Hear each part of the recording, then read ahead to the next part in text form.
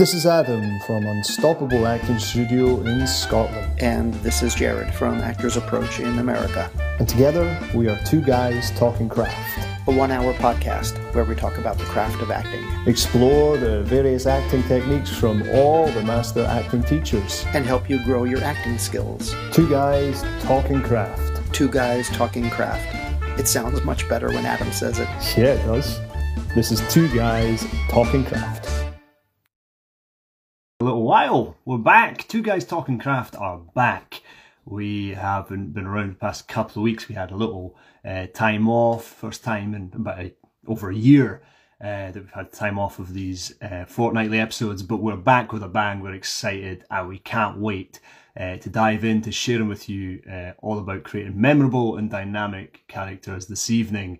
I'll be joined in a moment by Jared from Actors Approach Craft Technique Toolbox, and actually, I think let's just wait, will we, for him to coming about.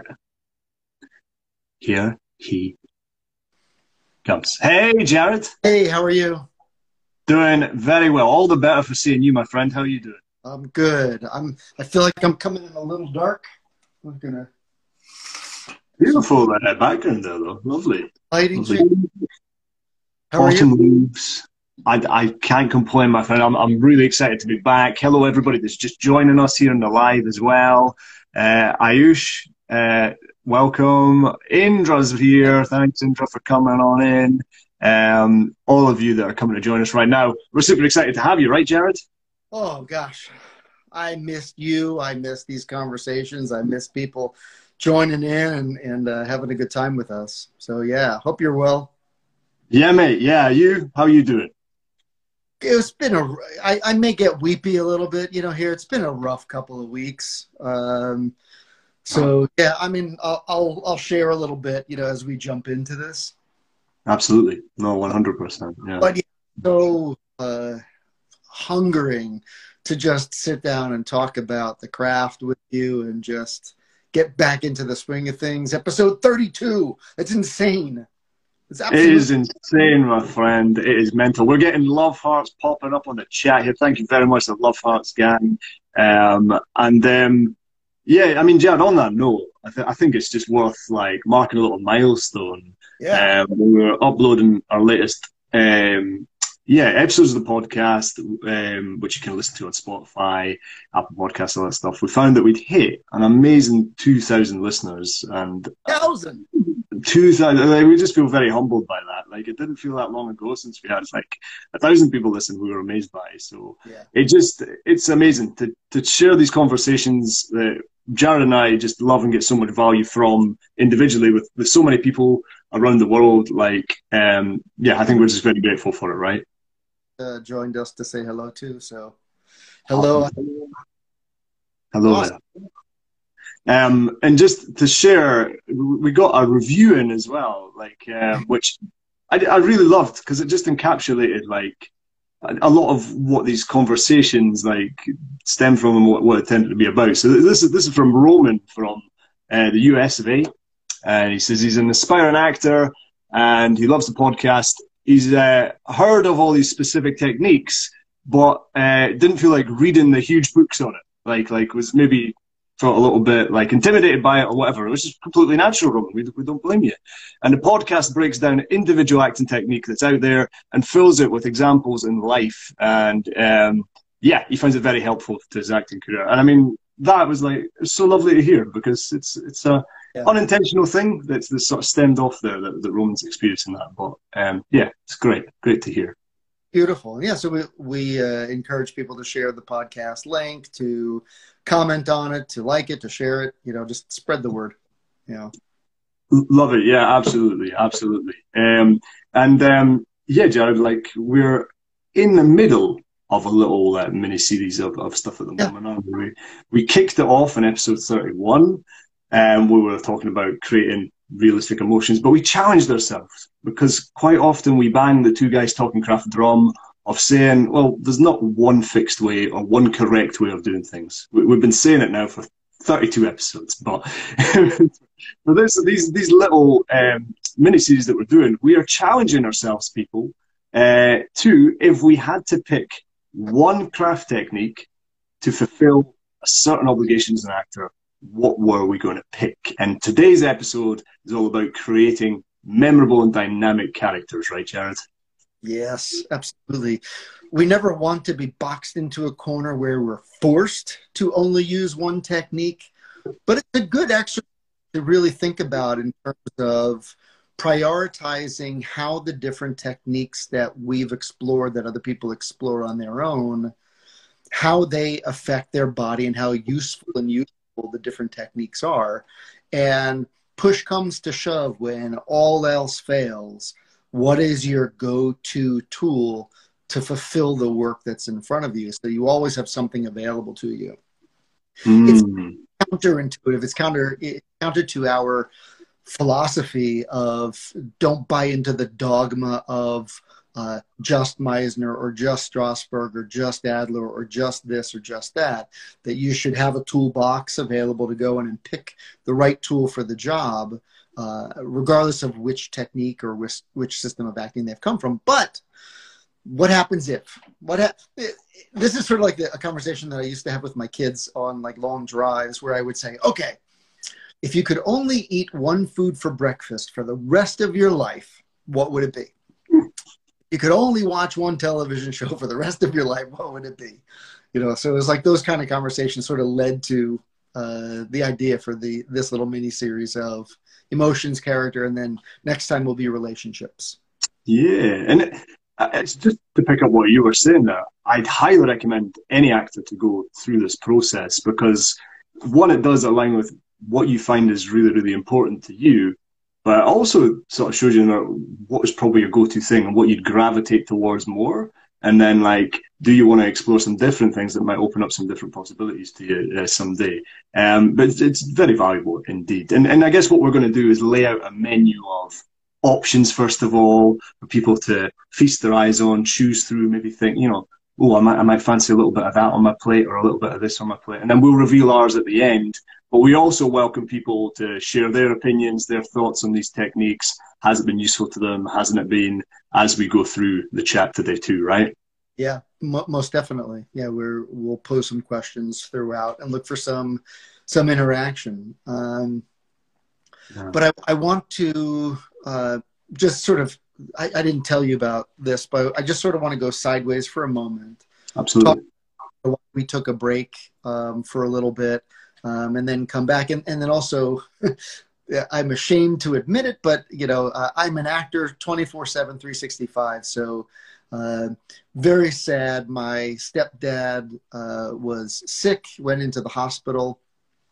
He actually got COVID in the hospital. He didn't go in with COVID, but he got COVID when he went into the hospital.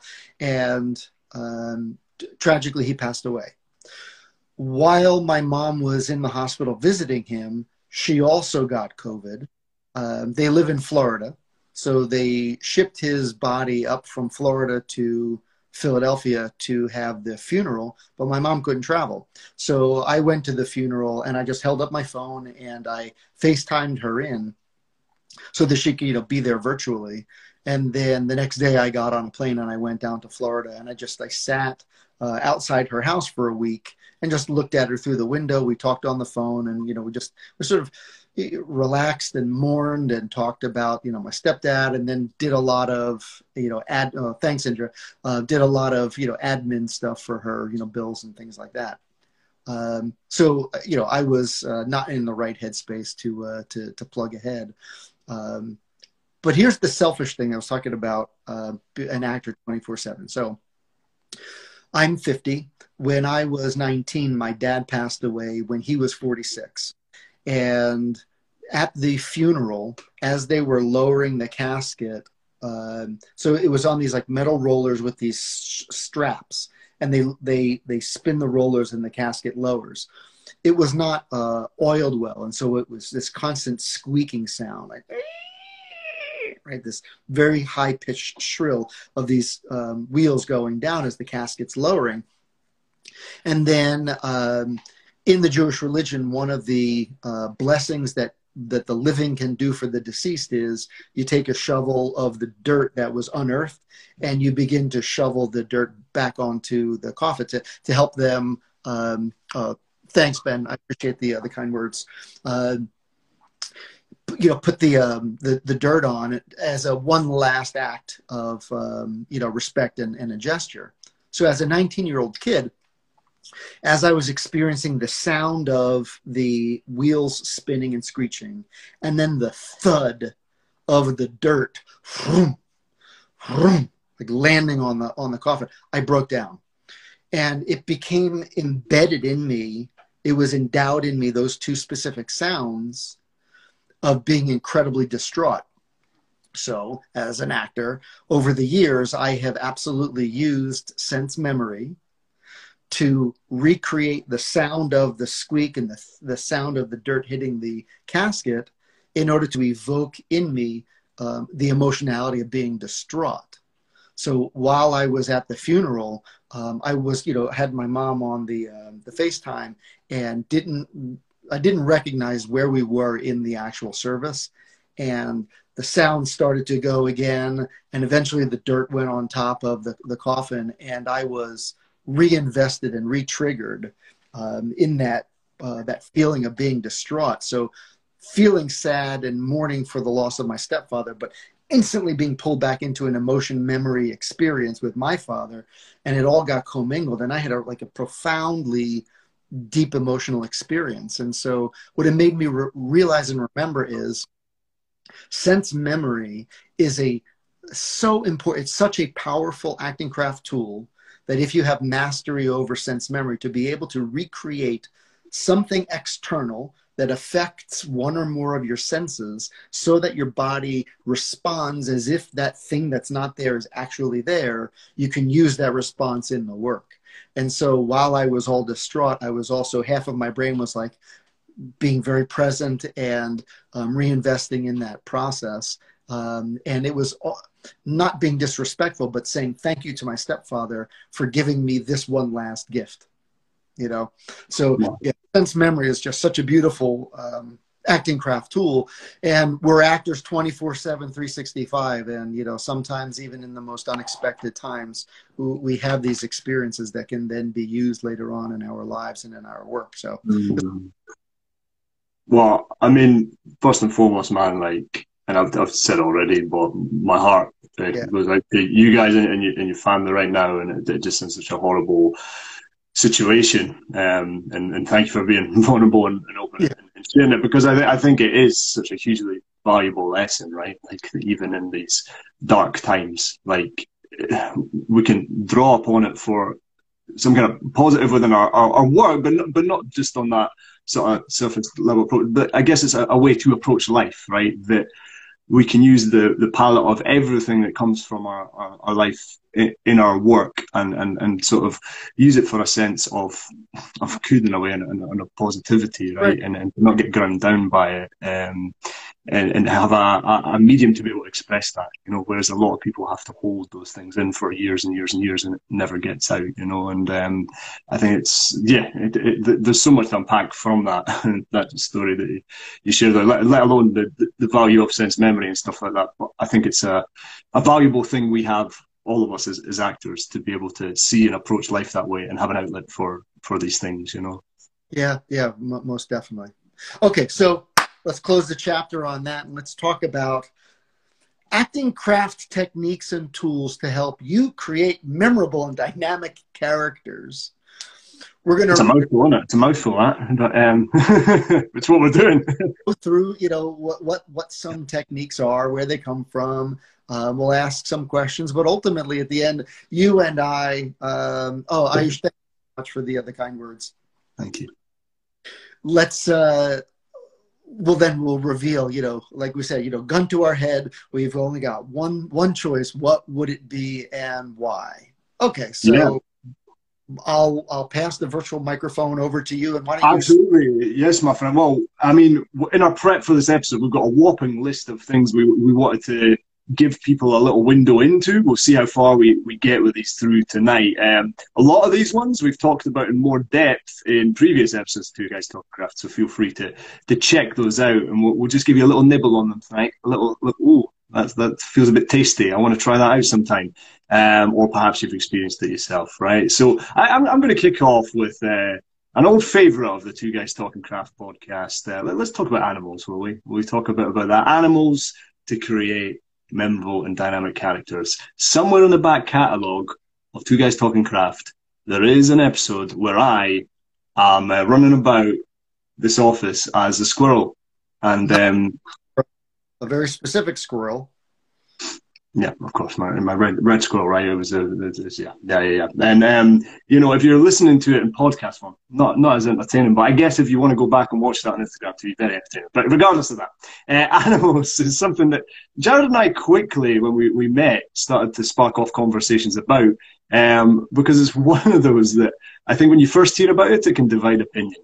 People can think that sounds a bit silly. Like when I first came to drama school, we got a ticket to go to London Zoo, and we were asked to go and study the animals. And then we had a class for about 90 minutes a week where we'd go into the room and we'd explore how the animals that we observed moved around, how they sounded.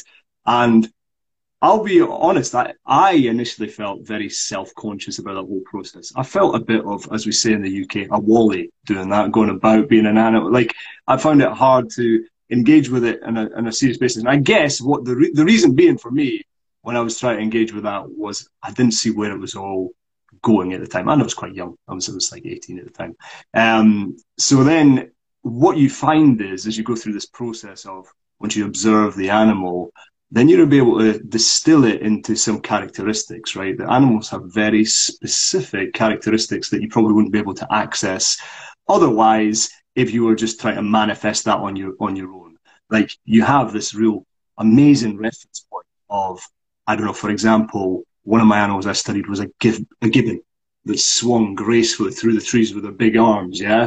And like, as I was swinging through the trees, moving my head and stuff like that, like, I was starting to get pose the challenge of, well, if this gibbon was in real life, was a human being, who would they be, and what would they be, and what scenario would they be? And I thought, this gibbon was wavy arms and its head, be a really good like DJ, like in a nightclub, you know, like just giving it like, yeah, like, so I made this gibbon into a DJ that was at the decks and like humanized it, and then it was like, if you could just have 10% gibbon in you, what would that look like? And you refine it, and then you're like, whoa, how did that happen? Like, I've went from this watching an animal to creating and making findings of creating a character that I would have never found otherwise, that were really effective and very dynamic and memorable. And that's my experience of approaching animals, Jared. What about yourself? I know you've had a lot of experience with it, right?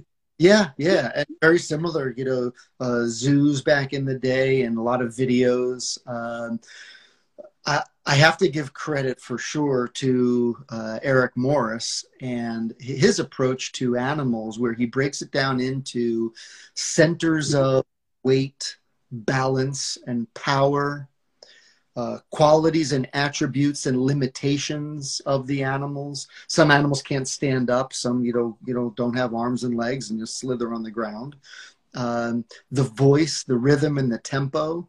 And then you add on to that something beyond what Eric Morris, developed in his approach to developing characters through exploration of animals, is the psychology of it.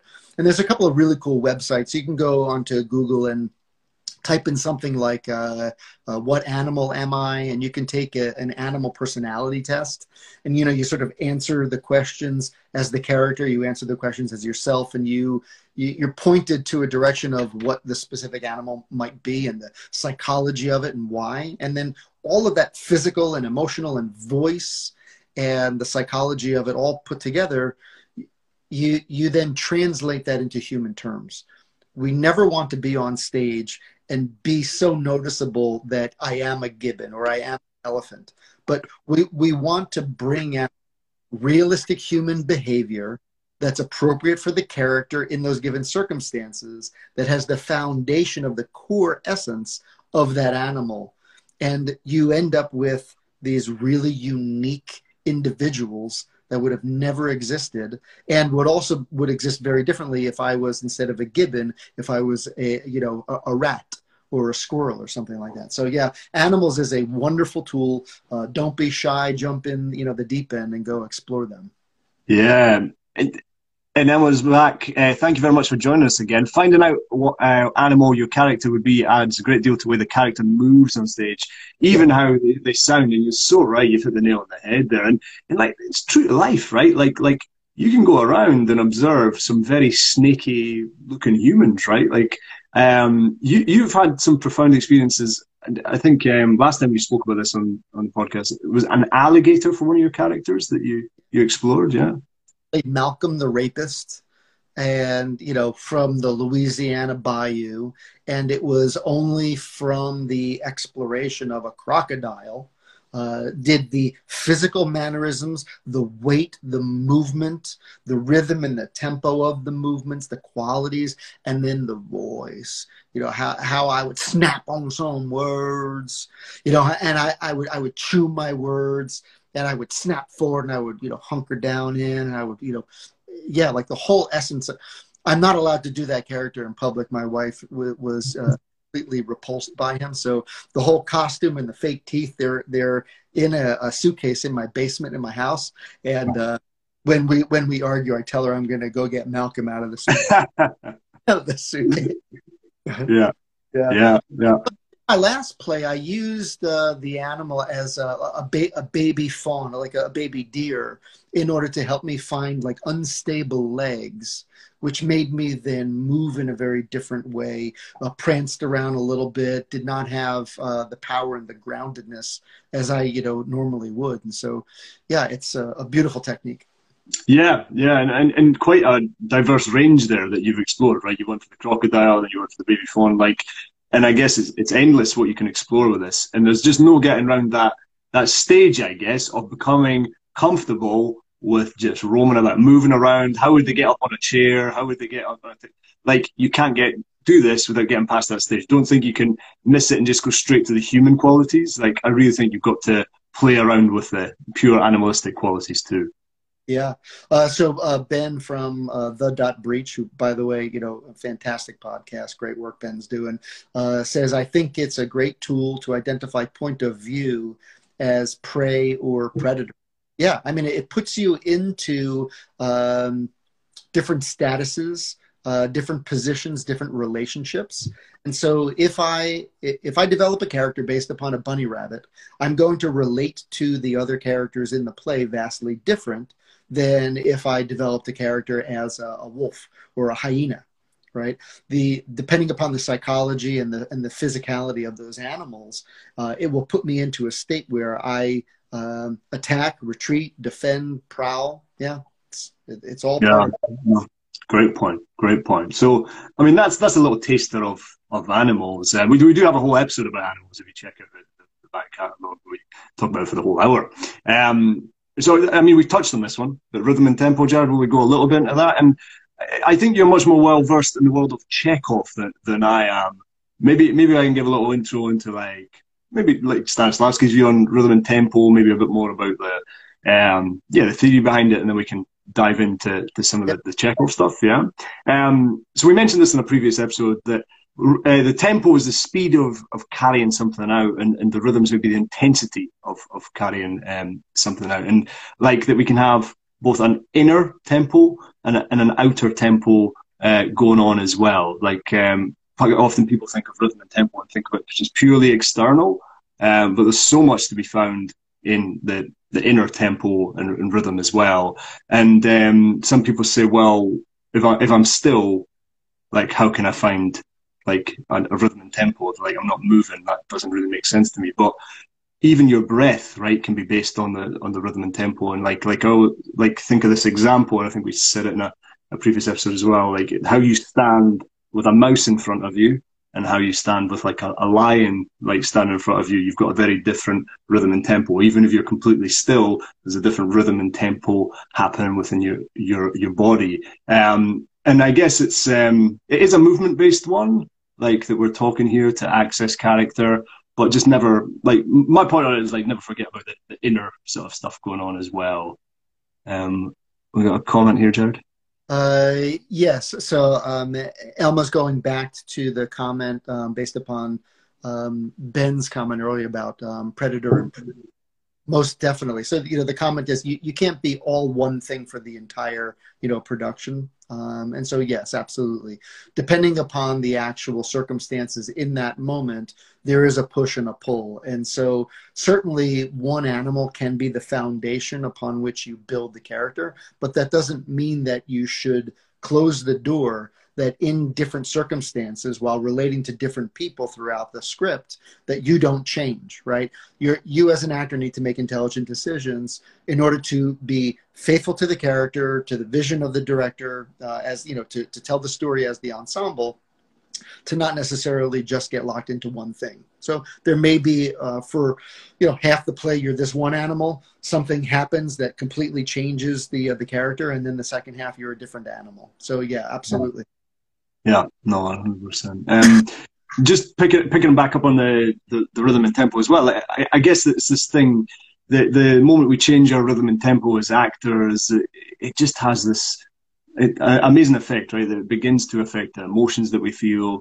It begins to affect the breath. It begins to affect all sorts. Like is encompassed just by simply sort of exploring the rhythm. And we can pick up a lot maybe about rhythm and tempo from a text as well, right? Like we can figure out like what kind of rhythm and tempo our character might speak in based on punctuation and things like that. And I feel like, Jared, in the Chekhov, you're going to talk a bit more about like how we can use rhythm and tempo in our speeches as well a little bit, right? Yeah, I mean, certainly. And I was just thinking about iambic pentameter and how you can, if you're faithful to Shakespeare's iambic pentameter and you allow it to take hold of you, the imagery in the words, along with the rhythm and the tempo in the words, will ultimately help you discover and evolve that character. So I want to go back to the inner and the outer tempo, rhythm and tempo. One of the great examples is a duck on a lake. So it looks like the duck is just, let's see, like, floating along the river, but underneath it's, it's moving its legs, so fast. And so that's like the unseen, the inner tempo. And I'm thinking about Al Pacino as Michael Corleone in the first Godfather, when he's in the restaurant and he's just, right, he's still, but he's burning inside, right? And he, obviously goes. I'm not ruining it. Everybody's seen it. Nah, man, they've had 50 years to see that film. If you've not seen it, come on. Yeah, that's the rhythm and the tempo there. So one wonderful exercise that actors can do in order to help you understand how physical rhythm and tempo changes you into different characters is by simply walking in different stride length and stride speeds. So you can sort of make a grid where you have stride length of short, regular, and long, and then stride speeds of slow, regular, and fast. And so you sort of mix and match. And so if, the people that are watching, if you want to walk around the room in a short stride length really fast, it's going to create something in you that will be vastly different if you move from short steps quickly into long steps quickly. There's going to create something in you. And so you can base your entire character on the way that they walk, the rhythm and the tempo of the way that they walk. George Jefferson from the Jeffersons, a famous TV show, in the U.S. in the 70s and 80s. He would walk. He had a very specific rhythm and a tempo the way that he walked, and it was bravado, it was power, it was like a peacock. It was just great. It was great. Yeah, so rhythms and tempos definitely affect how you feel, but in terms of tying it to the character, think about rhythm and tempo in the speech pattern. Daniel Day-Lewis speaking as Abraham Lincoln, that particular speech pattern creates a very unique character. I mean, pick any sort of like surfer bum you know, druggy guy on the beach in California. Like, hey man, I'm just out here, you know, enjoying the surf, right? So your speech pattern and your movements, the rhythm and the tempos in the will definitely help you create those characters as well. Yeah, yeah, and I think to follow up Emma's point from earlier on, like, you know, and it's probably never just one thing either, right? You probably want to explore those speech patterns a little bit, and see what happens, and what feels right, and don't jump to your first sort of instinct of what might work. I mean, I know naturally, it's very natural how I speak. It's quite choppy and quite yeah. Yeah, yeah, especially when I'm on like podcast format, I'm like rattling off information, yeah. And it's just about that as well, I guess, having a natural awareness of what your natural go-to sort of rhythm of speech is, and then deciding to make a choice on it. That's a really good point to bring up. So a lot of times directors and actors are in conflict, and untrained actors will say things to a director like, that's not how I would do it. I don't feel like the character would do that. That doesn't feel natural for me. Well, it may be because you, the actor, are imposing yourself on top of the character and laying your rhythm and tempo on top of it, as opposed to getting yourself out of the way and discovering the rhythm and tempo of the character based upon the data in the script analysis, which I'm sure we'll get to momentarily, you know, to develop characters. And find the character's rhythm and tempo. The director doesn't care necessarily how you would do it. He cares how the character would do it based upon his vision or her vision. So get yourself out of the way, be faithful to the script, and find the character's rhythm and tempo in order to develop that memorable character. Yeah, exactly. And even if it's not your natural way of doing it, you can still find truth in your way of doing it, right? Like, there's still a way to find that. But no, lovely. Yeah, I love the little meander in the rhythm and tempo there. We haven't actually done an episode on rhythm and tempo on its own. I think we've spoke about it intellectually, but maybe we'll do a little episode sometime down the line on that one. Since you mentioned it, script analysis, shall we? Yeah, so if you know Jared and I, you'll know that we're massive fans of the preparation side of acting. Is sitting down and doing some heavy duty text work. Like, as actors, we love standing up, getting in the room, and actually doing it, you know, like doing the acting. But we are big believers in doing the work beforehand, before you step into the room, because it just makes that time in the room so much easier, so much more valuable to your time if you sit down and do some deep rooted work with your text and analysing the script. It doesn't mean just reading it once. It doesn't mean reading it twice. It means looking at it through an analytical eye, seeing the bigger picture, not just seeing where your character fits into the script, but seeing where the other characters fit in, what themes there are within the script that you're working on as well. It's kind of removing yourself as an individual from that world and looking at the whole world of the text, and then putting yourself in afterwards. It's a big undertaking, and it takes a while to do. And I think that's what puts a lot of people off with it. But once you unpick some things about the world of the play you're in, everything else seems to sort of gel together when you start to make choices as an actor when you perform. Script analysis is vital and essential, and truly only lazy actors are the ones that don't do it. Every intelligent actor that has some form of success has spent some time figuring things out with the script, the character analysis, the script analysis. It must be done.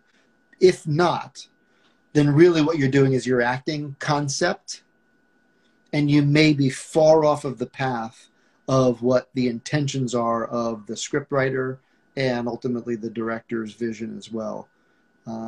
From a character perspective, I always say that there's a three-legged stool of questions to ask in order to help you begin to build the foundation of your character.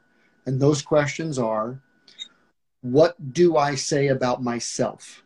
Right? So how does the character describe themselves in the text of the script. 2, what do others say about me? So the other characters, and also commentary that's out there, you know, outside of the script. But how do the others portray me? And then the third stool is, what do I do? How do I behave? How do I interact with the world around me? So if I understand how I see myself, how the world sees me, and how I behave in the world, it can give me a 360-degree view to begin to build what I believe to be the character based upon data and facts as opposed to just concepts. And so if I, the character, describe myself like this, I'm putting my hand up high, and the other characters in the play describe me like that, I'm putting my hand down low, that tells me that the character does not have a high level of self-awareness of how the world perceives them. The actor needs to know that in order to make intelligent choices. Because if you only behave the way you see yourself, then when the other characters say things about you that don't align with the way that you're actually creating and behaving on stage in front of the camera, the lines that come out from the mouths of the other characters are not going to make any sense. So you, the actor, need to be able to create both what you see as yourself as well as what the others see as you. And so it becomes so important. Script analysis and character analysis is an essential part of developing characters. Man, I'm such an acting craft geek. I'm getting so excited when you say these things. I'm like, yes. Yeah, like, it's so funny you said, like, because before we met, that is a thing that I did with a script. And the only difference being, like, your third thing is how the character behaves, how the character... Yeah. Not job, right? I'm a priest, right? That's just my job. But, you know, am I faithful? Am I loyal? Am I trustworthy? Am I deceitful? Do I comfort people when they're down, or do I dismiss them? Right? How do I treat people? How do I relate to the world? Yeah. That needs to be part of the discussion. No, that's beautiful. The one that I did instead of that one, when I'm doing it, it's like what the character says about others, and what the other characters say about me, my character, right? So, like, I think I love your if they're self-aware or not sort of thing. Like, the thing I really love about, like, what do they say about other characters and what does the character say about themselves is how many times they use the word I, and how many times they use the word, like, you about other people. Do they even have an awareness of other people? Do they even speak about them, or are they completely self-obsessed? Or are they constantly speaking to others, or giving to others, or thinking of others, and not really thinking about themselves? And it's data. Like, I love that you brought up data. It is literal fact, black and white data that you can use to inform you of what the writer's intentions were about your character. And trust me, it takes a little while to do this, right? Like, especially if you're in a play and it's like got 3 acts to do this exercise, it takes forever. But then once you've done it, man, that is a powerful use of time and data as an actor that you can then bring into your work. Like, it's never wasted. Totally agree. Totally agree. Yeah. We love it. Do the script analysis and the character analysis, people. Hey, Joanne, thank you for joining us. Joanne says, hiya, how is everyone tonight? I think we're doing well. We're on the character train, sharing some character techniques here. So, lovely.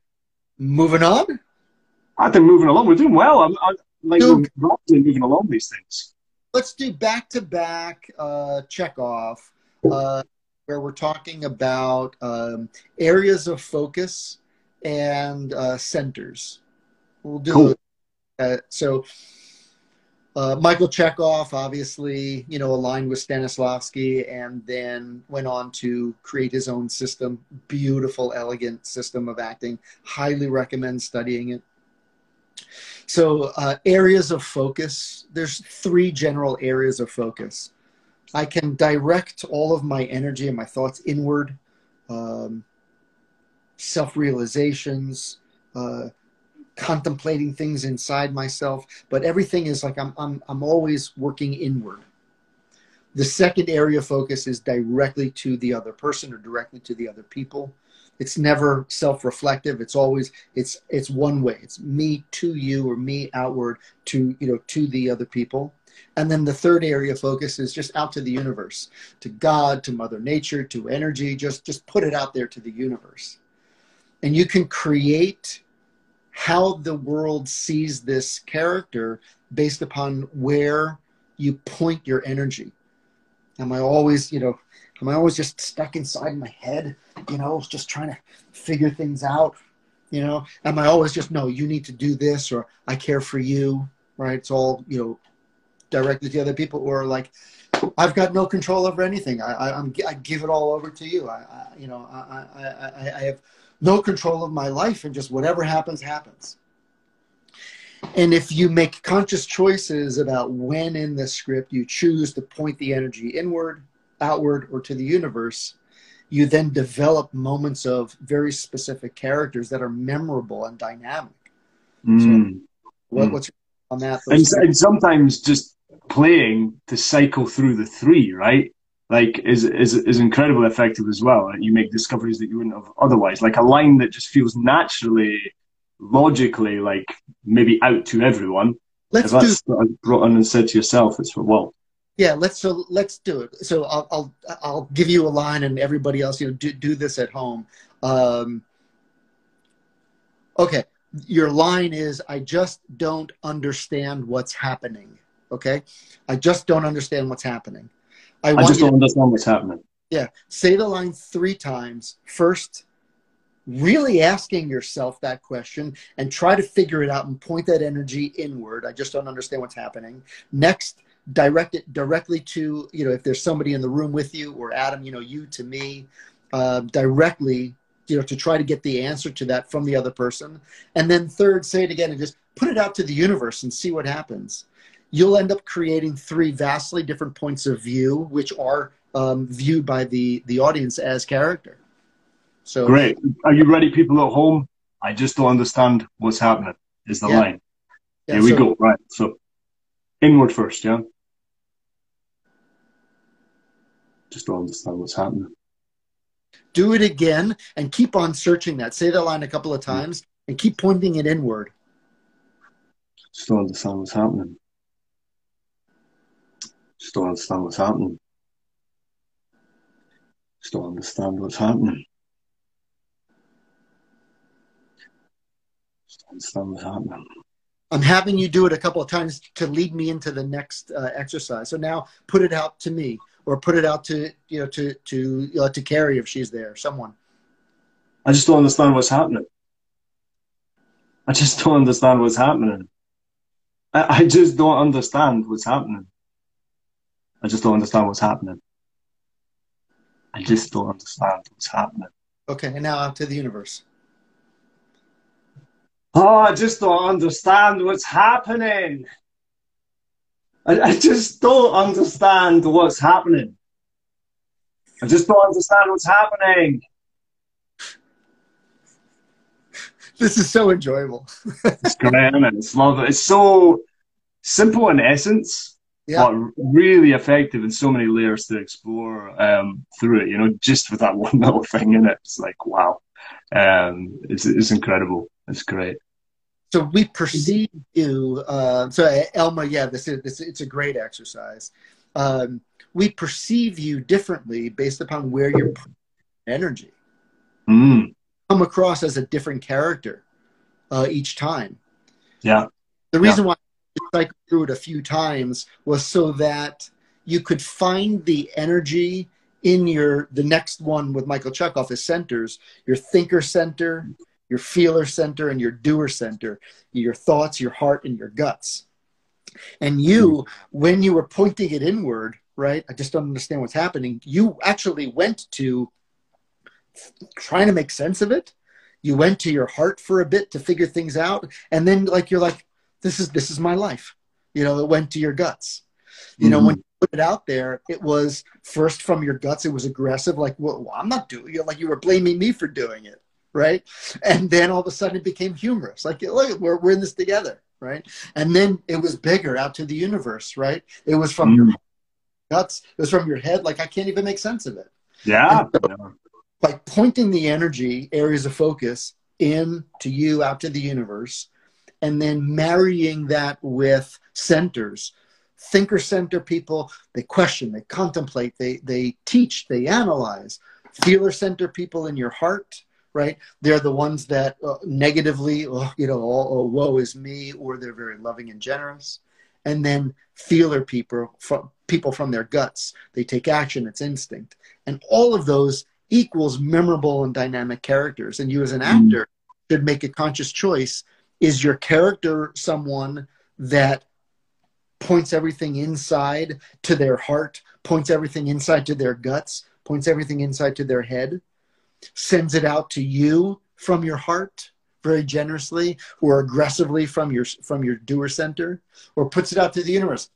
God, I have faith. I believe in everything that you're going to bring into my life. I am open to receive whatever blessings you have for me, right? I'm putting out the universe from my feeler center. Lovely. No, it's beautiful. Joanne, thanks so much. Since she's learning a lot. Thank you very much, Joanne. In prep for tonight, Jared, because you always marvel by your encyclopedic knowledge of acting technique. Like, I aspire to be like one day, to be able to rattle off the expanded knowledge that you have on this stuff. But I actually went on Actor's Approach to get, I think you define on Actor's Approach toolbox the exact qualities. I know you touched on them, but like, so the feeler center, sorry, I'll start with the thinker. The thinker center, you already mentioned, it's like analytical. He says they think, they question, contemplate, explain, teach, and calculate. That's the sort of thinker center. I'm right in saying this is from your site, yeah. Feeler center, they have the qualities of loving, volunteering, sharing, suffering, wallowing, crumbling, and guilt. The feeler center. So like, I guess all those ones that are related to that you feel really in your heart, all those emotions, don't you? And then your doer center, not only related to the gut, right, but the crotch area as well a little bit, yeah. And their qualities are to attack, to confront, to react, to protect, flee, and seduce. It's interesting. Yeah. There's something in, yet again, going back to that, aligning with which one you naturally gravitate towards as a person as well, because it's that same thing about the speech patterns we were talking about earlier on, right? You go into the room with the director, and you're like, oh, it doesn't feel right to me, or it doesn't feel like it's naturally me. Like, you need to understand yourself, but not be afraid to get your natural sort of preferences out the way and explore those other aspects. Because I guarantee you do have those other things in you. It's just maybe not where you naturally default to, right?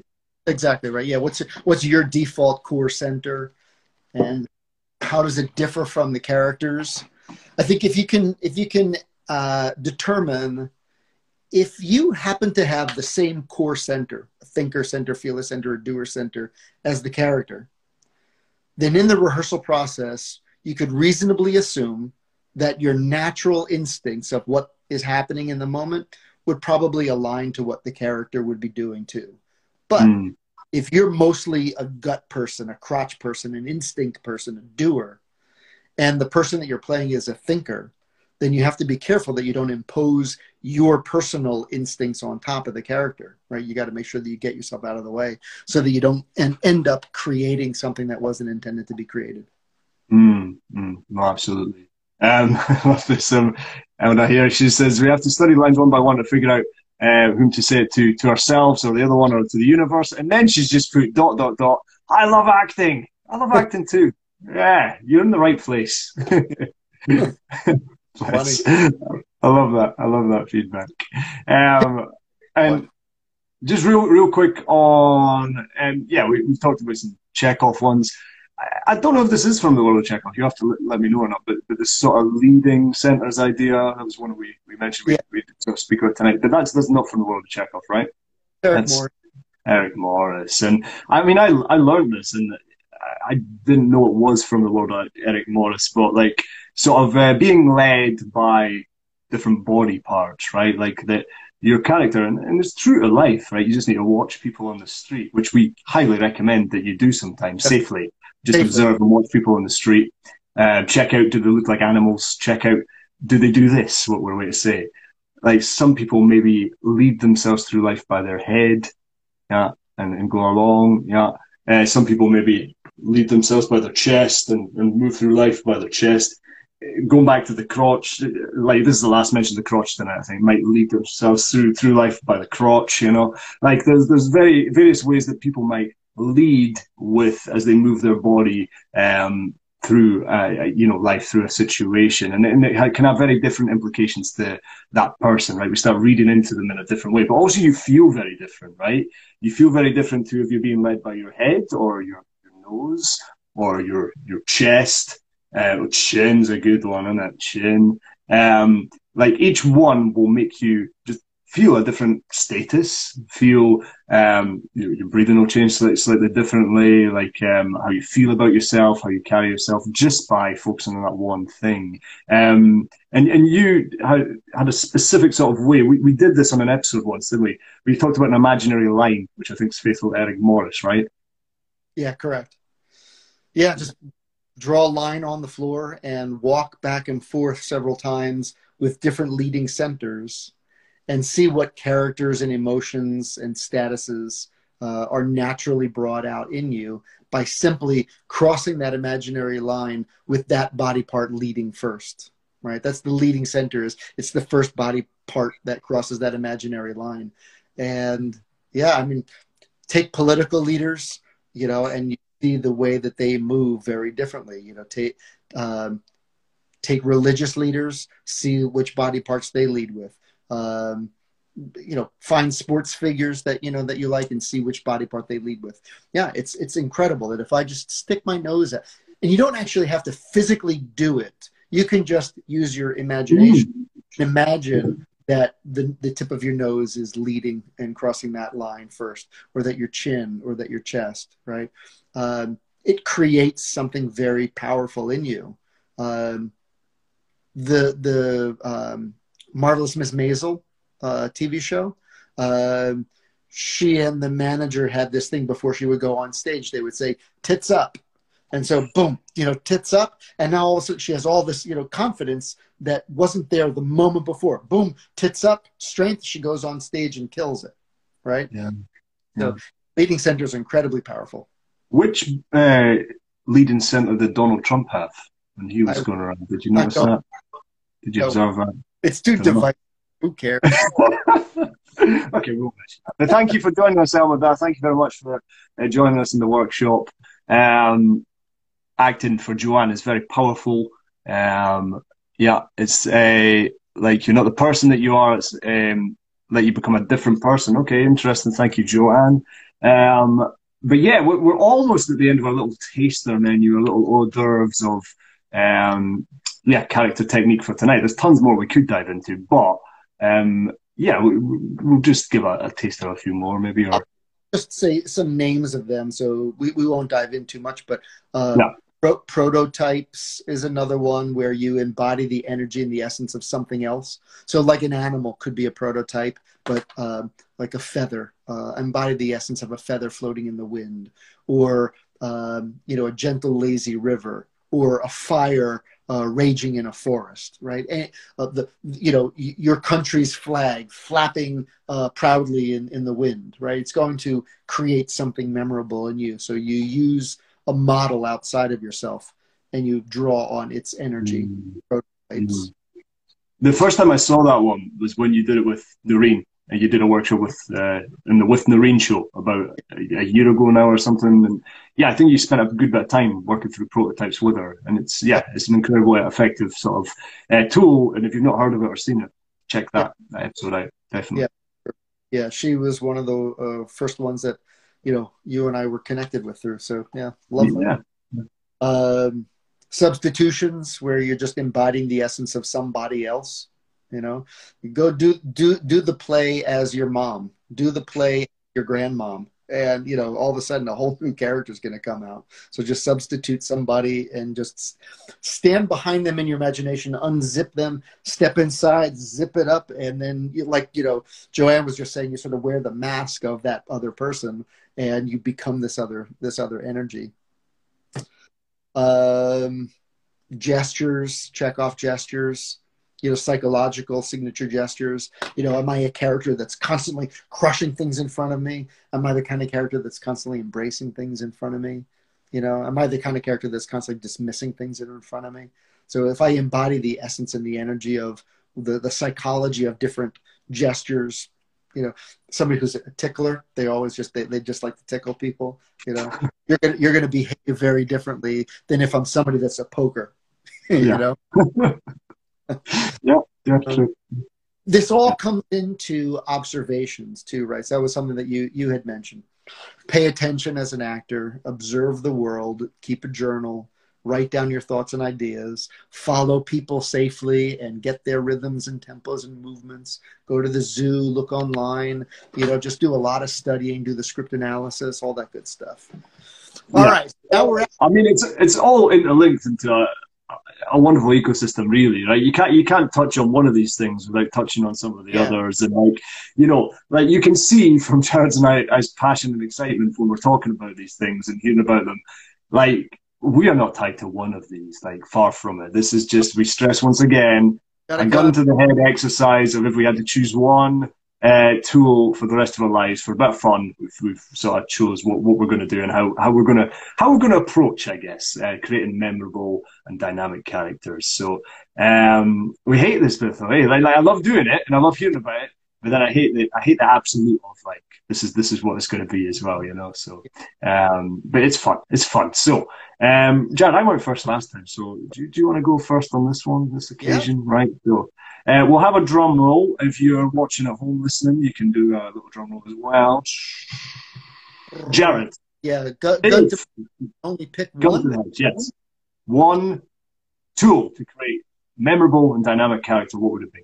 Yeah, without hesitation, animals. Without hesitation. Yeah.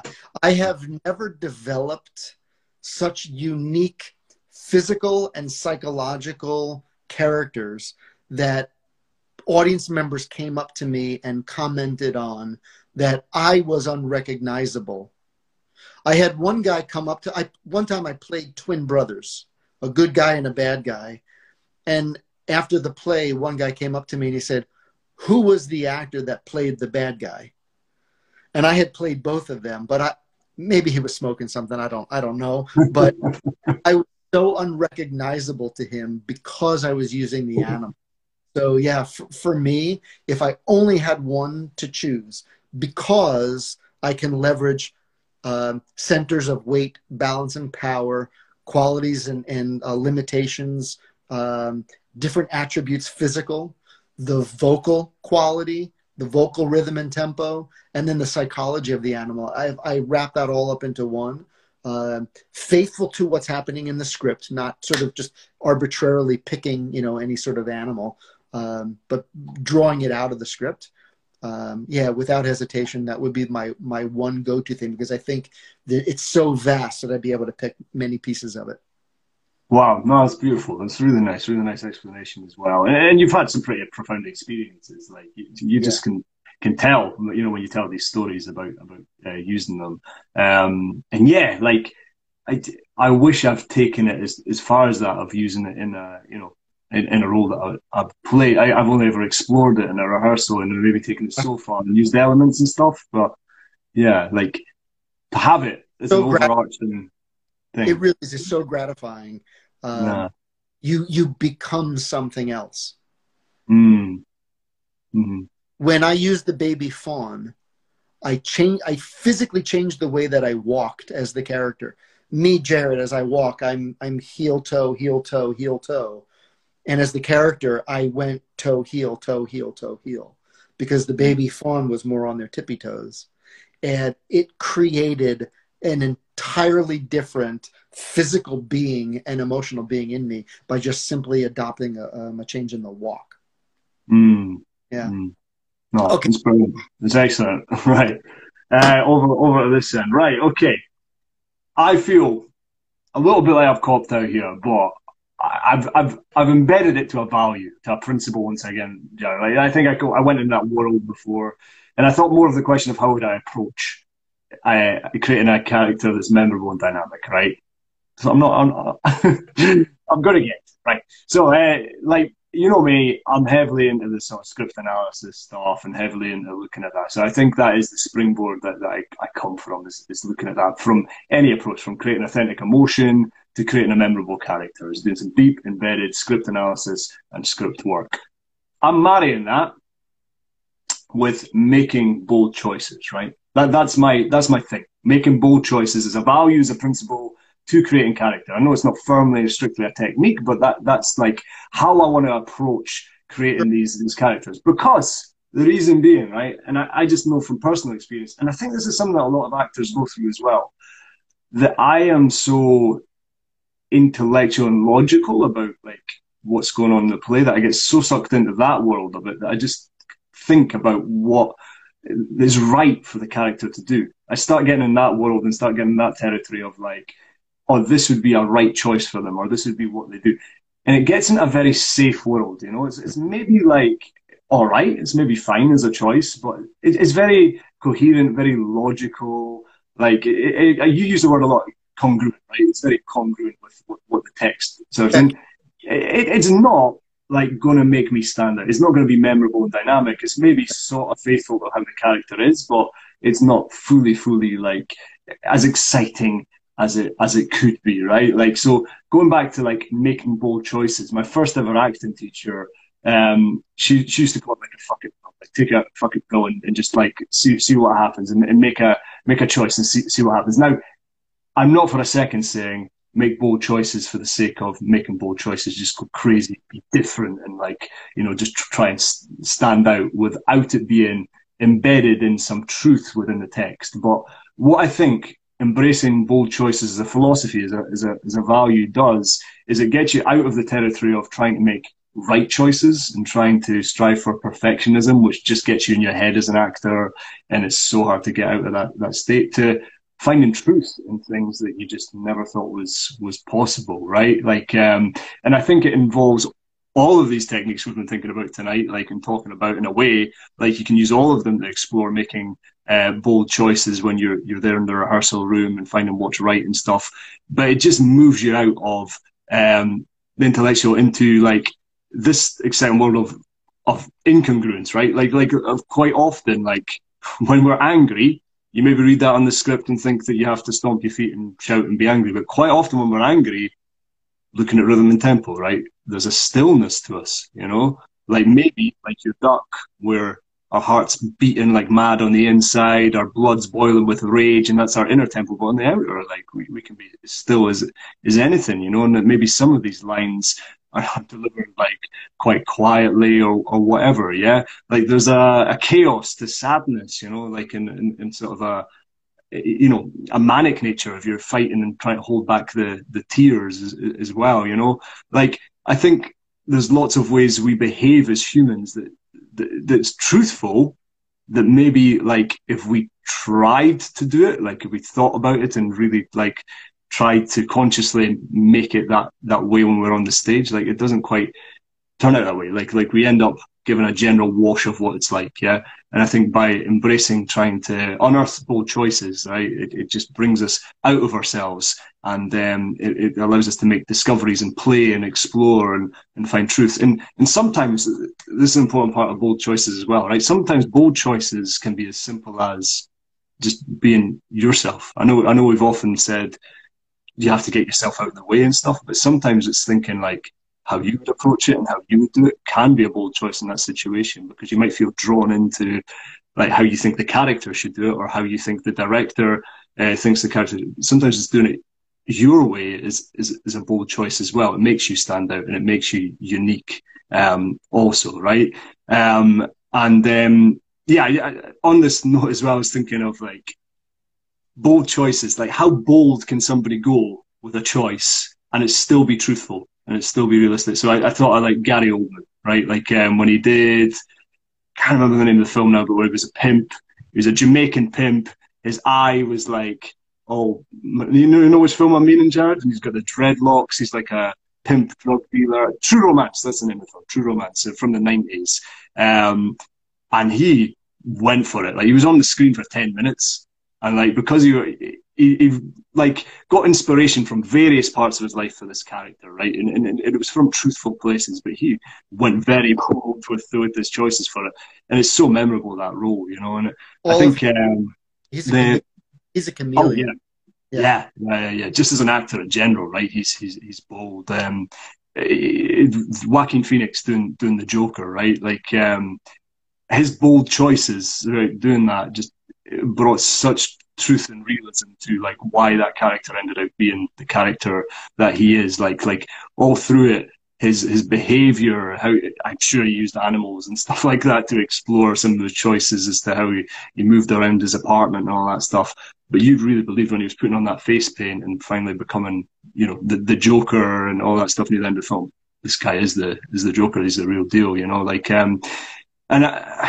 yeah, I feel bad in a way that it's not a technique, Jared, but I feel it's just a point that when I started exploring what's truthful to me when we create characters is that, because it's allowed me to come out of myself a lot more as an actor. It's allowed me to remove my ego a little bit, you know, as well, and just feel comfortable with coming out and exploring these techniques that feeling it's okay to embrace being bold and using bold choices. That's it. That's me done. I love it. So while you were talking, we had 2 comments. So Archie says, I'm literally working on an angry monologue, and I'm now going to try it with more inner anger rather than physically showing it. Thank you. Yeah. Archie, think about when we are sad in life, about to break down crying, we do everything that we can to contain it, to manage it, to not just let it all out when we're in public. It's only actors that think on stage erupting in these tears, in this, you know, this rage is what is going to be memorable. No, it's the exact opposite. So yeah, spend more time trying to manage it and work through it and bite down on that anger as opposed to lashing out. And if you do explode, right, if you have that expurgatory moment, that's totally fine. But let's see the character then acknowledge the fact that they just lost control for a moment and regain their composure. And then monologue, you know, just biting down hard on that anger and take us on a beautiful journey. So that it's not all just, you know, it's going to have so much more impact, you know. Like I always think the villain as well, right? Like on paper, maybe the villain or the evil character that you're playing is the, you know, like you've got this feeling of like, oh, they'll manically laugh and all that stuff, but like sometimes the villain being charismatic and charming and nice to people is so much more effective and jarring than somebody shouting and screaming at people, right? And then Ben over at The Breach, love it, bold choices planted in the soil of solid script analysis. Yes, mate. That's how I should have said it there. That's great, Ben. Yes. Lovely. Why don't you videotape yourself doing the monologue and send it to me, send it to Adam, and we'll watch it and we'll give you some feedback. Yes, absolutely. Do it. Yeah, happy to. All right. So, Adam. Yes, mate. This week. Yeah. Next time in 2 weeks, again, we're going to be talking about relationships, right? Gun to our head. We could one technique, just like we did this time. We're going to go through a whole variety of tools and techniques and craft tools in order to create believable relationships. But then if you could only pick one, what might it be? Absolutely. I mean, that was quite a serving of techniques. I'm impressed we got through as many as we did in the space of time that we did. So, wow, and very impressive. And I can't wait for the final installment of this gun to the head sort of mini-series that we're doing. Yeah, but lovely, excellent. And guys, thank you so much tonight for people that have joined us and asked questions and commented throughout. Like, we love it. We love to extend this conversation past the two of us, Jared and I. So thank you.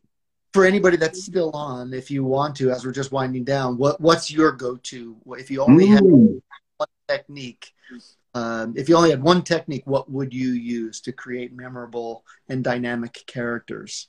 So, yeah, take a moment and type that and send that to us if you would. Joanne says, I should do that as well. I'm currently learning a monologue from the Steamy myself. Yeah, Joanne, absolutely.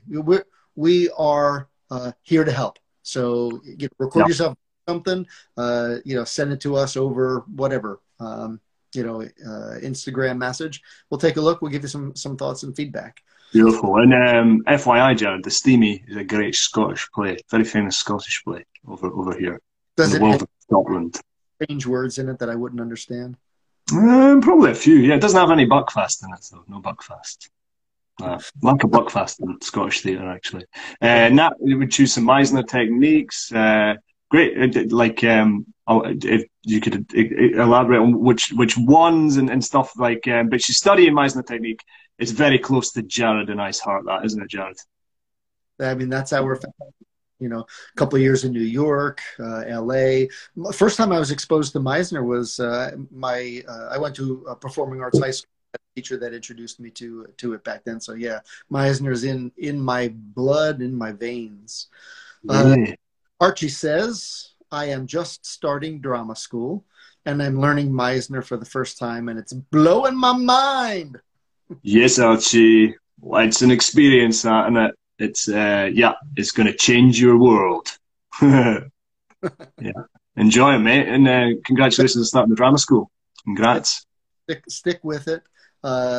Don't bail on Meisner after a couple of months of repetition exercise, because the repetition exercise, if that's all you end up learning about Meisner, you have not learned Meisner technique. It's just a tool to help establish a foundation of a relationship and trust, so that you learn how to work truthfully off of each other and live truthfully in the moment. But there's so much to the Meisner technique that's beyond the repetition game. So stick with it. Joanne, well, you guys have been amazing. Even when you helped me to portray my character from the Peabody Chronicles. Go get him, Joanne. Yes, Joanne. Love it. All righty, people. Thank you so much for sharing your craft technique processes, and best of luck in your journey as actors out there. Don't be strangers. Keep in touch and all that stuff. Yeah, come back every time. Send us messages. If you have ideas for shows that you would like us to, topics for us to cover, just send us messages, and we'd be happy to add it to the list. We'd love to. All right, Jared. Well, as always, my friend, I appreciate you so much, my man. And I felt like that was like 4 weeks of two guys talking craft. Love just bursting out there, man. It was great. Loved it. Thanks, everyone. Take care of yourselves. Until next time, 2 weeks' time, we'll be back. See you later, everybody. Take care. Bye-bye. Bye.